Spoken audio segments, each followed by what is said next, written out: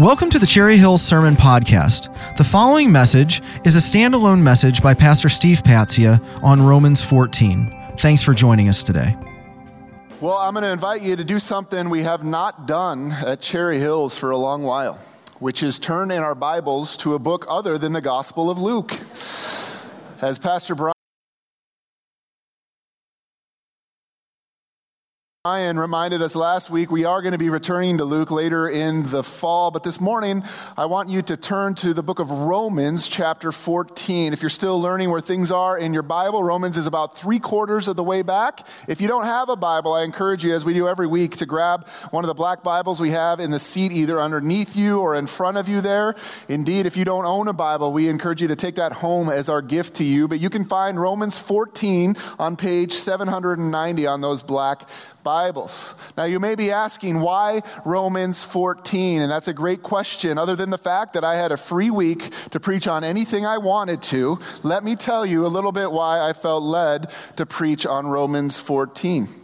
The reason really goes back to two messages that I've given in the last year or so that have really just been doing a number in my life, that have been marinating in my life, so to speak. You ever have that where you read something in the Word, or there's just something an idea that you just can't get out of your mind, it just keeps coming back and back and back? Well, that's what's happened for me. There's just two ideas that won't go away.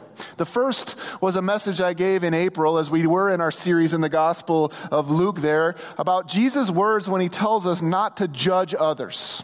Some of you were here for that, you might remember, but even if you weren't, it doesn't matter.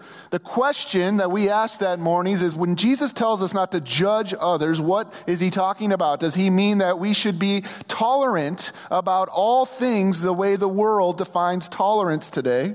Or is he talking about something else? Well, if you were here, we discovered that Jesus is not telling the church, not telling us to get rid of discernment, which is one of the words for judgment, determining between what is right and wrong. What he's forbidding us from doing as Christians is this thing called judgmentalism, right? What's judgmentalism? Well, it's where I condemn another person. I think Martin Luther King Jr. says it best. It's when I make a person an it, or a them, or a they. You're one of those kinds of people. That's when we start judging people. So the idea is, yes, continue to practice discernment as the church. Stand for what is right according to God's word, God's standard. We still believe God's word is our compass today for how we live.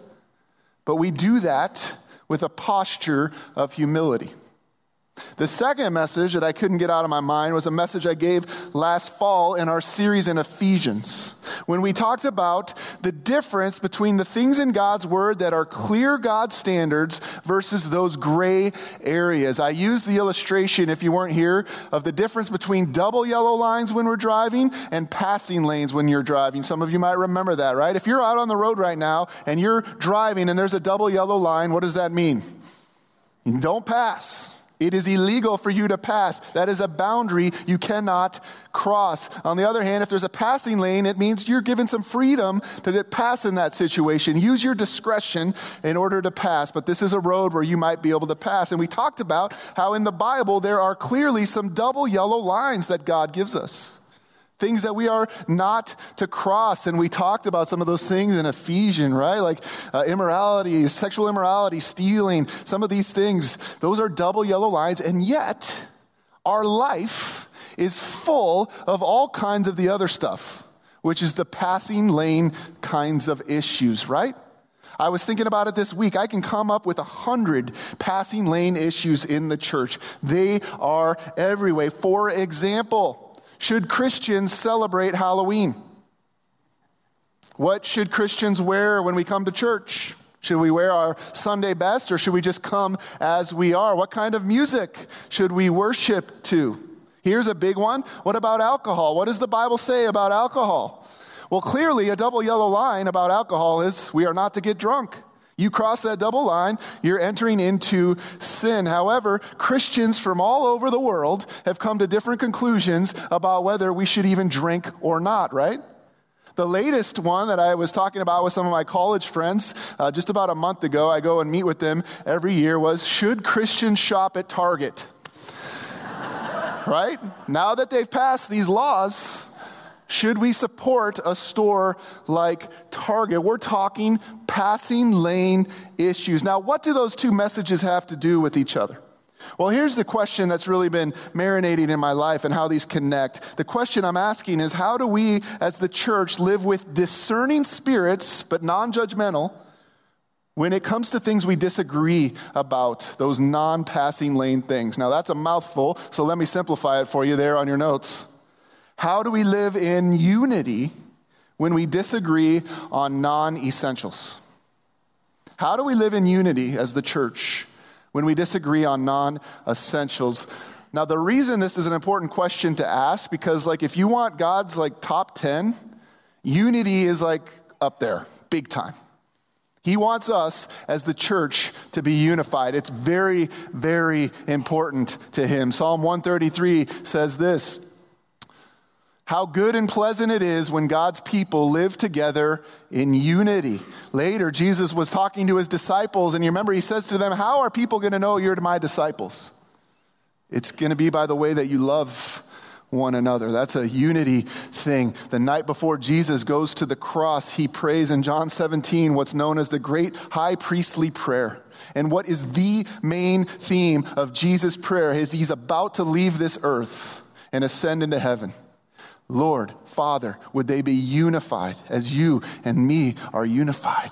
Unity is a big deal, and yet what's interesting is the church is also one of the most diverse places. Even in the first century, right? The church had people coming from all different kinds of backgrounds, all different kinds of thoughts, all different kinds of attitudes. And so you've got this mishmash of people coming together, and Jesus says, pursue unity. Well, how does that even actually work? How do we learn to love one another in unity, even in the midst of our diversity? Well, in Romans 14, Paul tells us what we need to know and what we need to do if we really want to maintain unity amidst the diversity of our church. And I just got to tell you, there is no doubt in my mind that this is a relevant message for us today. I cannot see how, if you aren't seeing this in some way every day in your life, right? This is constantly something that we see in our life. So I'm praying that this might be helpful for us as we seek to be a church that is unified, even in the midst of our differences of opinions on certain things, because when we seek unity in this way, the church will shine the way Jesus intended it to in this world. We really need this if we want to be the church God wants us to be. So let's dive in. I'm going to have you read the very first verse of Romans 14 on your notes there. I've printed it there. This really sums up everything I've been saying so far. Let's read it. It says, "Accept the one whose faith is weak without quarreling over disputable matters." Now, another way to translate verse 1, and this is really important, is accept the one whose faith is weak. Now, here's the important part. Without passing judgment on disputable matters. So there it is. You got both things that I've been talking about here, right? Don't judge one another in the sense that Jesus forbade when it comes to passing lane things. And yet, that is the constant temptation of my life.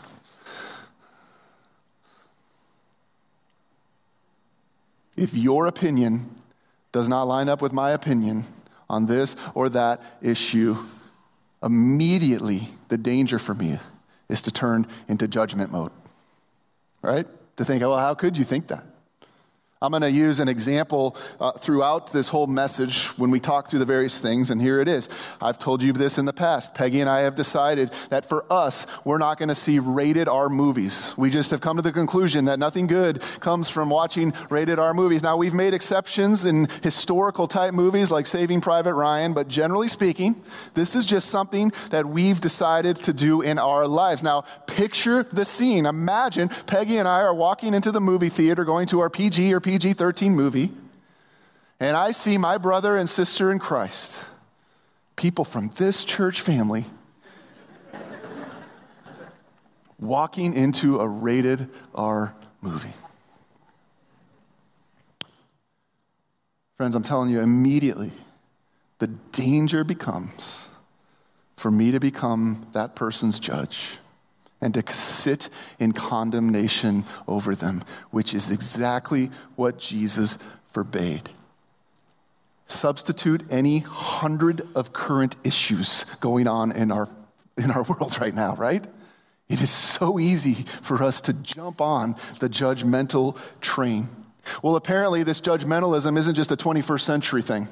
It was going on in the first century as well, though the issues were different. Look at verse 2 in Romans 14 and the two issues that were causing such problems in the church at Rome.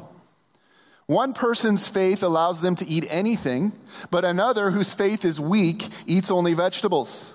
The one who eats everything must not treat with contempt the one who does not, and the one who does not eat everything must not judge the one who does, for God has accepted them. Who are you to judge someone else's servant? To their own master, servants stand or fall, and they will stand, for the Lord is able to make them stand. Can you imagine the scene here? Can you picture what's going on? Right? You've got the church at Rome, which is full of diversity. You've got people who have come from a Jewish background who are Christ followers, and you've got people who are Gentiles. What are Gentiles? Anybody who is not Jewish coming into this church, and they're all supposed to somehow figure it out and live in unity together. Now, Rome was a hotbed of idol worship. So what would happen is oftentimes animals would get sacrificed at one of these idols. Most commentaries believe this is what Paul's dealing with here, right? An animal would get sacrificed, and then they would take the meat from that sacrifice and sell it at the marketplace. And the question became, could Christians buy the meat that was being sold at this marketplace? Not drink the blood, but or eat the blood, but can they eat the meat sold at this marketplace? And there were a group of Christians who said, no, we can't know if any of this meat is kosher or clean, and so we're just going to be vegetarians. It's not right for us to eat meat. Others, on the other hand, were saying, no, we're free to eat the meat. So picture the scene, same as the movie theater. I see my Christian brother or sister, maybe I'm the vegetarian one, and I see them coming out of a marketplace with some meat. Immediately, what's my danger? They must not really love Jesus. If they're eating that meat, they're not loving Jesus the way they should. And then the person who bought the meat sees them on the street, and they say something to them, and what's their immediate thought? How small-minded are these people? Don't they know they're free in Christ in this area? And so both sides, here we go. The judgmentalism begins. Second issue happens in verse 5. We see one person considers one day more sacred than another. Another considers every day alike. Each of them should be fully convinced in their own mind. Whoever regards one day as special does so to the Lord. Whoever eats meat does so to the Lord, for they give thanks to God. And whoever abstains does so to the Lord and give thanks to God. Here, the controversy was probably about Sabbath observance. Again, remember, there were Jewish Christians and Gentile Christians. The Jewish Christians were most likely saying, we need to continue to observe the Sabbath the way it's laid out. And the Gentile Christians were saying, no, every day is holy unto the Lord. So the judgmentalism began. It got so bad that they actually had labels for each other. They became its instead of people, right? And Paul uses these labels in chapters 14 and 15. He calls them the weak and the strong. The law-observing Jewish Christians are the weak, and the liberated Gentile Christians are called the strong. Now, we got to define those terms, because immediately I hear that and I go, well, I don't want to be the weak. But what is Paul really talking about when he uses these terms? Well, he's not talking about them being weak in their faith. He's talking about a weakness in their assurance that their faith permits them to do certain things, okay? He's not saying that these people aren't saved. He's not saying they don't even trust Christ. In fact, we're going to see throughout this chapter that it is the, quote, weak Christians who oftentimes are the most fervent for Christ, the most diligent in following Christ. Where they are weak is that there are these remnants of a legalistic spirit that still clings to them. They have not worked out the gospel of freedom in their lives. Listen, if you've been saved by grace alone, how often have we talked about this?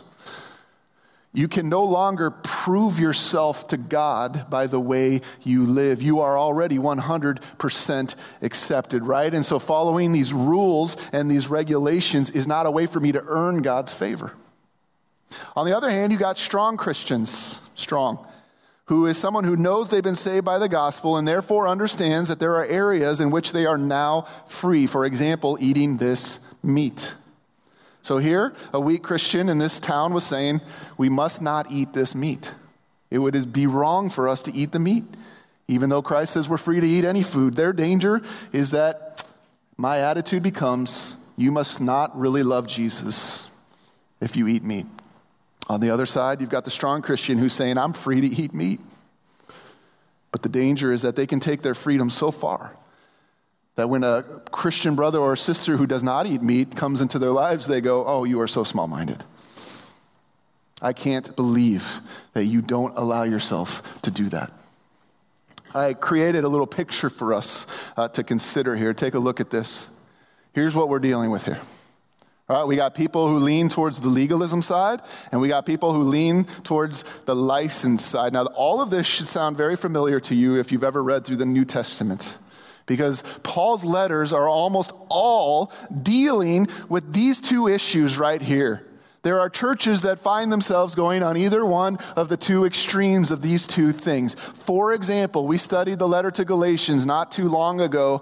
I'm going to dare and ask you for participation right here. Where did the church at Galatia lean on these two extremes? Any of you remember? Legalism, big time. They actually wanted to add something to the gospel, like you need to be circumcised if you want to be saved. And Paul writes to them, whoa. You are saved by God's grace alone.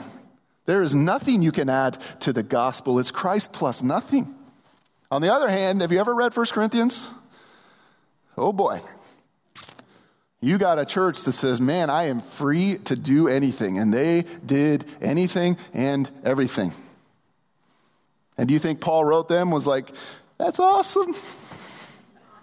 You're totally free in Christ. No, he writes and says these amazing things like your body is the temple of the Holy Spirit of God. Don't you know that what you do with your body is an act of worship? Keep it pure. Keep it holy. And so all throughout Scripture, we've got these two extremes going on, right? Now, here's the big truth that shook me this week. I don't often have epiphanies. In fact, I get nervous when people use the word epiphany. So I'll just say I don't often have like the ticker or whatever Jeff says across my mind, but this was like a clear Holy Spirit invading my life moment this week. It couldn't have been anything else. The Holy Spirit of God reminded me, can you keep that up there for a second, that picture? The Holy Spirit reminded me, hey, Steve, you can be either of these depending on the issue. You're like, big deal. No, that's like a huge thing for us to acknowledge. I can tend towards legalism on some issues, and I can tend towards license on some issues. And why that's such a big deal? You remember the G.I. Joe slogan, knowing is half the battle? Knowing that is half the battle for unity. Knowing that I might not always be right, even though I tend to think I am.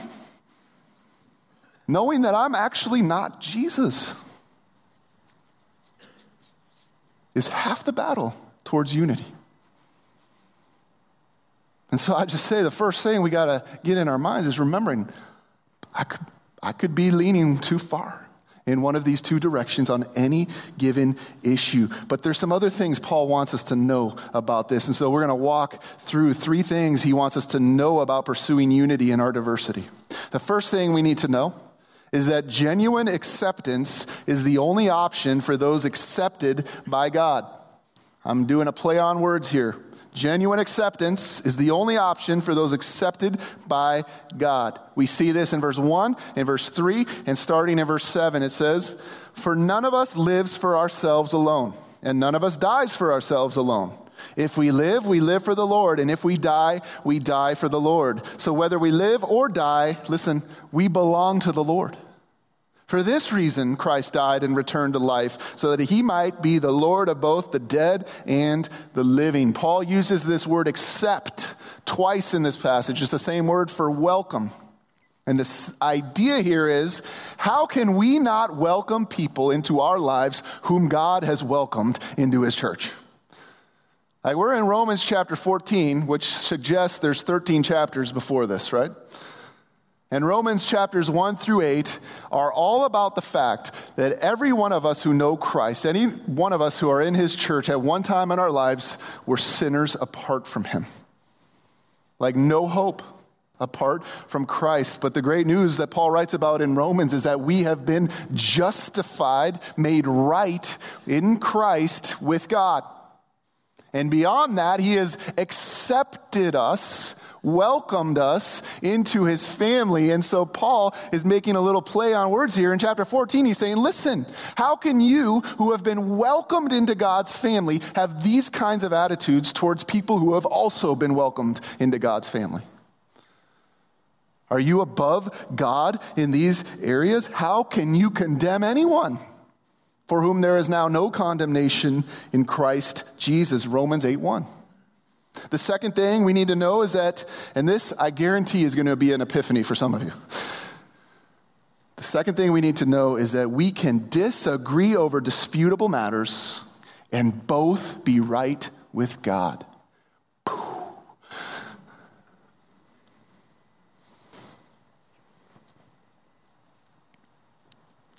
This is revolutionary for some people. Wait, what? If your opinion doesn't line up exactly with mine on this passing lane issue, you could be right too? Well, where am I getting this? Well, I'm getting this from verses 5 and 6, especially 5. It says, each one should be fully convinced in his own mind. What's Paul saying here? He's saying, listen, you need to think out your behavior. You need to think out that issue, right? In the first place, that means you need to really go to the Bible and determine whether the Bible condemns that practice or you're actually free to practice it. Whether it leaves your conscience free. Is it really a double line issue or is it a passing lane issue? Then secondly, even if the Bible leaves your conscience free in that, you better act according to your conscience on that issue. A Christian should not engage in a particular practice unless they have weighed it against Scripture and they are firmly convinced in their own mind that it is right for them. And if they are convinced, I love it. Paul says you can do it to the Lord, right? You can do it as worship to him in verse 8.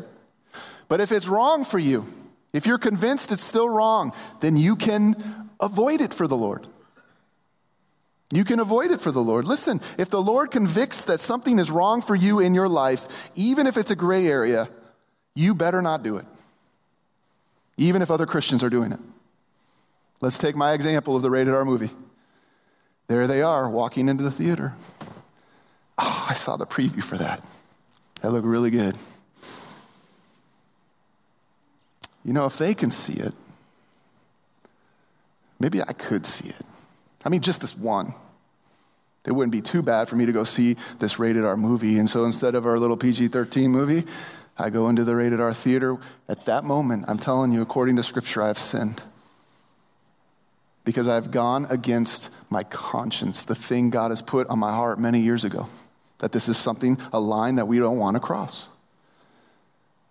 The thing is, though, we can both be right with God. The third thing Paul wants us to know is that we must remember God is the judge and we are not. That'd be good for some of us to write on our mirrors when we get home. I am not the judge. Like to see that first thing every morning? That'd be good for me. I submit to the lordship of Christ, and so that's why I refrain from judging others, because one day I'm going to stand before the real judge. And I'm going to be held accountable for my attitudes, for the way I lived, for my practices. Look at verse 10. You then, I just think Paul's exasperated here. Why do you judge your brother or sister? Or why do you treat them with contempt? For we will all stand before God's judgment seat. It is written, as surely as I live, says the Lord, every knee will bow before me, every tongue will acknowledge God, so that each of us will give an account of ourselves to God. And so he comes to his conclusion in verse 13. Therefore, let us stop passing judgment on one another. Again, the word judge there is not talking about stop practicing discernment. Nor, really important, is it saying stop practicing holding other people accountable in the body of Christ about double yellow line things. Like if I see my brother or sister crossing double yellow line things, I talk to them about it. I hold them accountable. I go to them, as Matthew 18 says, right? That's not what he's talking about here. He's making the point that we stop condemning them in our heart. Paul makes the point that both groups, strong and the weak, hey, we're both going to have to answer to God for our attitudes towards others. So it's good to remember every day, he is the Lord and I am not. He is the Lord and I am not. So if those are the three things we need to know about keeping unity, what can we do in order to make sure our unity stays strong? Well, the rest of chapter 14 is like a masterclass on 4 applications of what we can do to pursue unity as the church. Let's start with the second half of verse 13. He says, instead of judging, make up your mind not to put any stumbling block or obstacle in the way of a brother or sister. I am convinced, being fully persuaded in the Lord Jesus, that nothing is unclean in itself. But if anyone regards something as unclean, then for that person it is unclean. If your brother or sister is distressed because of what you eat, you are no longer acting in love. Do not by your eating destroy someone for whom Christ died. First thing we should do to keep unity is determine to not be a source of stumbling. To not be a source of stumbling. We must determine not to be a willing or unwilling cause of a weaker brother stumbling. Listen, the idea behind this here is really this deliberately flaunting my freedom in Christ. Like knowing that there are some people who won't eat meat, and I know who they are, and I'm going to eat meat right in front of them. Like I'm setting up my grill in their backyard. Let's take the rated R example again. Let's say my brother and sister who went to the rated R movie, we meet in the lobby afterwards, and they knew my conviction about this. Now you all know. And they're like, oh, it's too bad that that's where you stand on this, because this movie was incredible. That's deliberately flaunting their freedom. Or they send out a group text to all my friends. Hey, Friday night, we're going to such and such a movie. Well, that's putting a stumbling block in my path if they know that that is a decision I've made in my life, right? Like the key to exercising freedom, Paul gets to it here, is acting in love. It's not deliberately flaunting the freedoms we have in Christ, doing whatever I want. It's like walking a tightrope, right?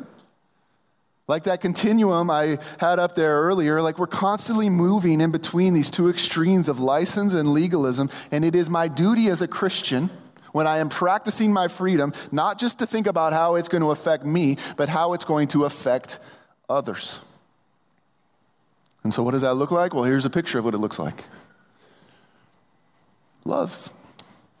We've defined love here as 100% truth and 100% grace. Right? Jesus was full of both. That's how we practice love. I love the question I think Jeff asked several years ago that we've used again and again here. I have it on your notes here. How do we practice love in these situations? Well, here's a great question to ask. Do I care more about being right or relating rightly? Do I care more about being right on an issue? I'm talking again about not the double yellow line stuff. I'm talking about passing lane issues. Do I care more about it? Or do I care more about relating rightly? In every given situation, we ask the question, what is the way of love here? What would be the way of love? Of course, the question I asked myself as I was going over this was like, how far do we go in applying this? Like, if I fully apply what Paul says here, will my conduct be controlled by the narrowest Christian in our church? No. You know why? Because that's not love either. That's called legalism. That's called legalism. The mystery of this and the frustration of this is that God gives every single individual Christian the responsibility to decide for themselves what love looks like in passing lane situations. I talked to a guy after the first service. I totally relate to him. He's like, I just want it like number 1, number 2, number 3, number 4. But we wouldn't grow. We wouldn't learn. We wouldn't see how we can really love one another as the church in our diversity, would we? Second thing we must do to promote unity is to focus on eternals, not externals. To focus on eternals, not externals. Verse 16. Therefore, do not let what you know is good be spoken of as evil. Now read verse 17 out loud on your notes there with me. It says, for the kingdom of God is not a matter of eating and drinking, but of righteousness, peace, and joy in the Holy Spirit. Verse 18, because anyone who serves Christ in this way is pleasing to God and receives human approval. It's so easy for us recovering Pharisees like me to make the Christian life a bunch of do's and don'ts. That's what the Pharisees did. We see it in the Gospel of Luke already as we've been going through it this spring. Making such a big deal about the externals. It doesn't mean externals are unimportant, but the eternals are much more important. What are the eternals? Well, they're things like righteousness and peace and the joy of the Holy Spirit. Christ died equally for the weak and the strong. If I insist on my liberty, it might tear you down, but love, it will build you up. Listen, what is most important to God is not what I do for him. It's who I'm becoming. It's who the church is becoming. It's eternal things, right? It's not external things. Now, they play a role, but they're not the most important. What's most important is who we are becoming. We are becoming his bride. The church is called the bride of Christ. And so we focus on those eternal things that matter most. I said it this way a lot in the Christian history class I taught this last year for the schooling I'm in. They know that everybody who's in the class knows this line now. It's major in the majors and minor in the minors. We major in the majors. There are some majors, and we major in them. But we minor in the minors. We minor in the minors. Third thing we can do to promote unity is we can pursue what brings peace and mutual edification. I get this straight from verse 19, which I think is the key verse in this whole chapter. Let's read it out loud together. It says, let us therefore make every effort to do what leads to peace and to mutual edification.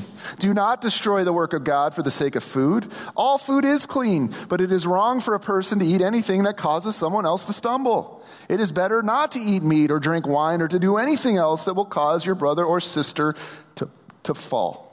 When we exercise our freedom in Christ, we must always ask ourselves the question, is what I'm doing building others up, especially those younger or less experienced in the faith? And if I can't answer that in the affirmative, then I refrain from doing it. This is really hard for us as Americans to get our minds around. Because one of the highest values of American society is individualism. Right? It seeps its way into the church too. Me and Jesus. It's just me and Jesus. No, it isn't. It's us and Jesus. Always, it's us and Jesus. We are called the body of Christ. We belong to one another. We are joined together by him. And so if I really start thinking that way in plurality instead of individualism, I'm going to be so less concerned about exercising my individual freedom and so much more concerned about what I can do in my life to build up the church. Like things that lead to peace and mutual edification. Have you seen the news this week?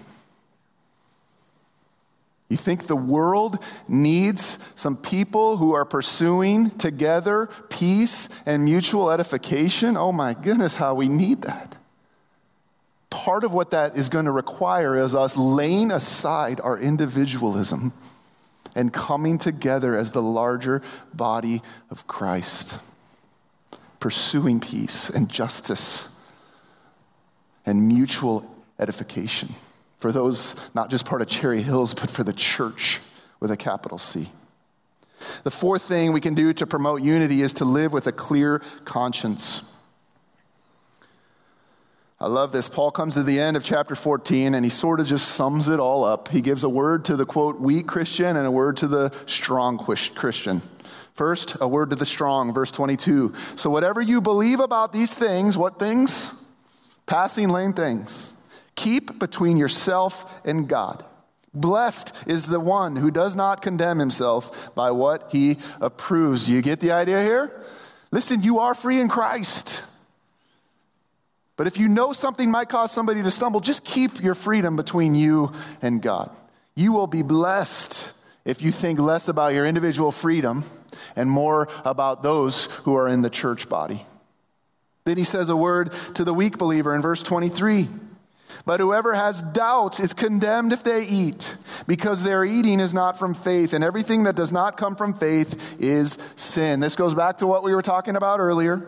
If you believe in your heart that something is wrong, if going to rated R movies is wrong for me, and I still decide that I'm going to do it, it's sin. It is a sin in my life. So until you can truly get to the place in your conscience where you have no more doubts, then the best approach is to refrain from doing whatever that thing is. Now, I know this is a lot of information, so as we close, can I just kind of sum this whole thing up for us? How do we maintain unity on non-essential issues? Well, the first and most important principle, I didn't even talk about this, is we have to determine if it's really a non-essential issue.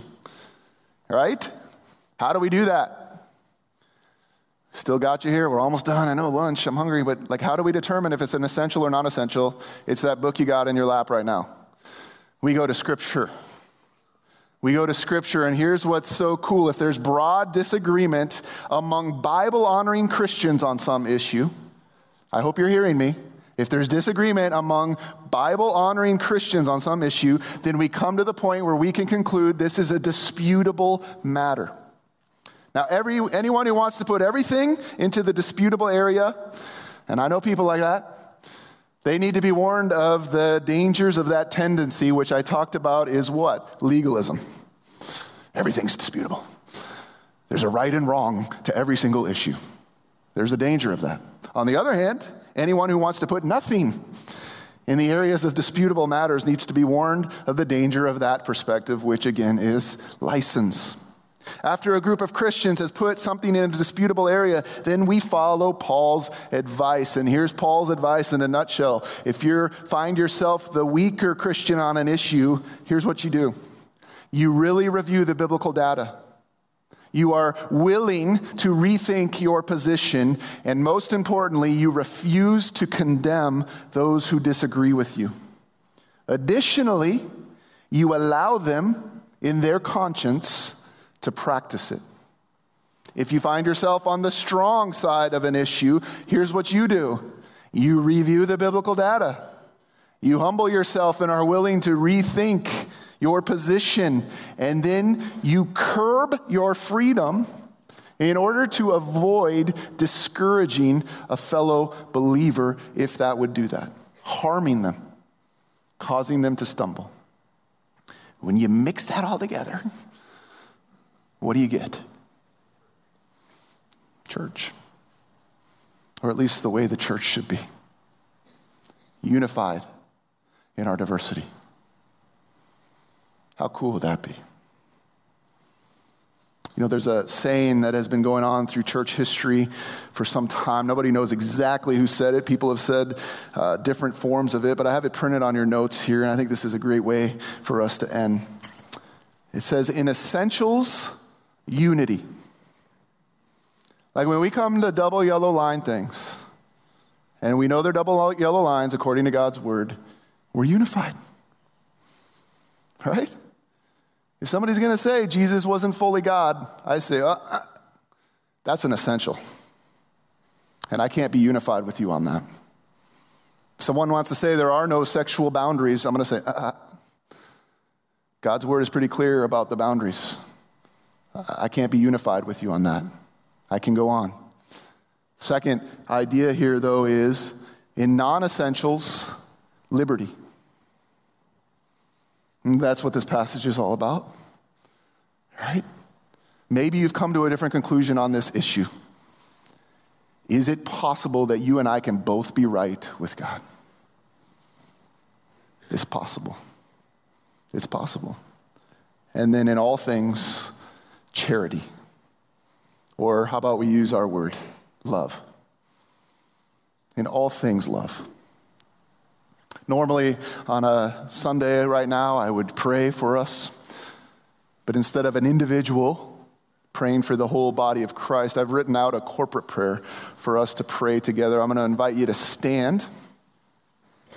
There's going to be my part, and then there'll be your part, which is bolded. But we are going to pray together as Christ's body about this pursuit of unity in the midst of diversity. So Romans 14:19, I mentioned, I think it's the key verse, says, "Let us make every effort to do what leads to peace and to mutual edification." So as a church community, Lord, we pray that you would help us deal with disputable matters in a way that would lead to unity and peace. This is your part. Jesus, help us live in unity. When we are tempted to judge rather than love, Jesus, help us live in unity. When we are tempted to exercise our freedom at the cost of another, Jesus, help us live in unity. When we are tempted to treat our brother or sister with contempt, Jesus, help us live in unity. When we find ourselves adding to division, Jesus, help us live in unity. In the inevitable misunderstandings and miscommunications we may face or will face, Jesus, help us live in unity. When we would rather be right than relate rightly, Jesus, help us live in unity. Now all of us, teach us to imitate you, Jesus, to be gracious, to be compassionate, to be slow to anger and rich in love, and to make every effort to do what leads to peace and to mutual edification. Amen.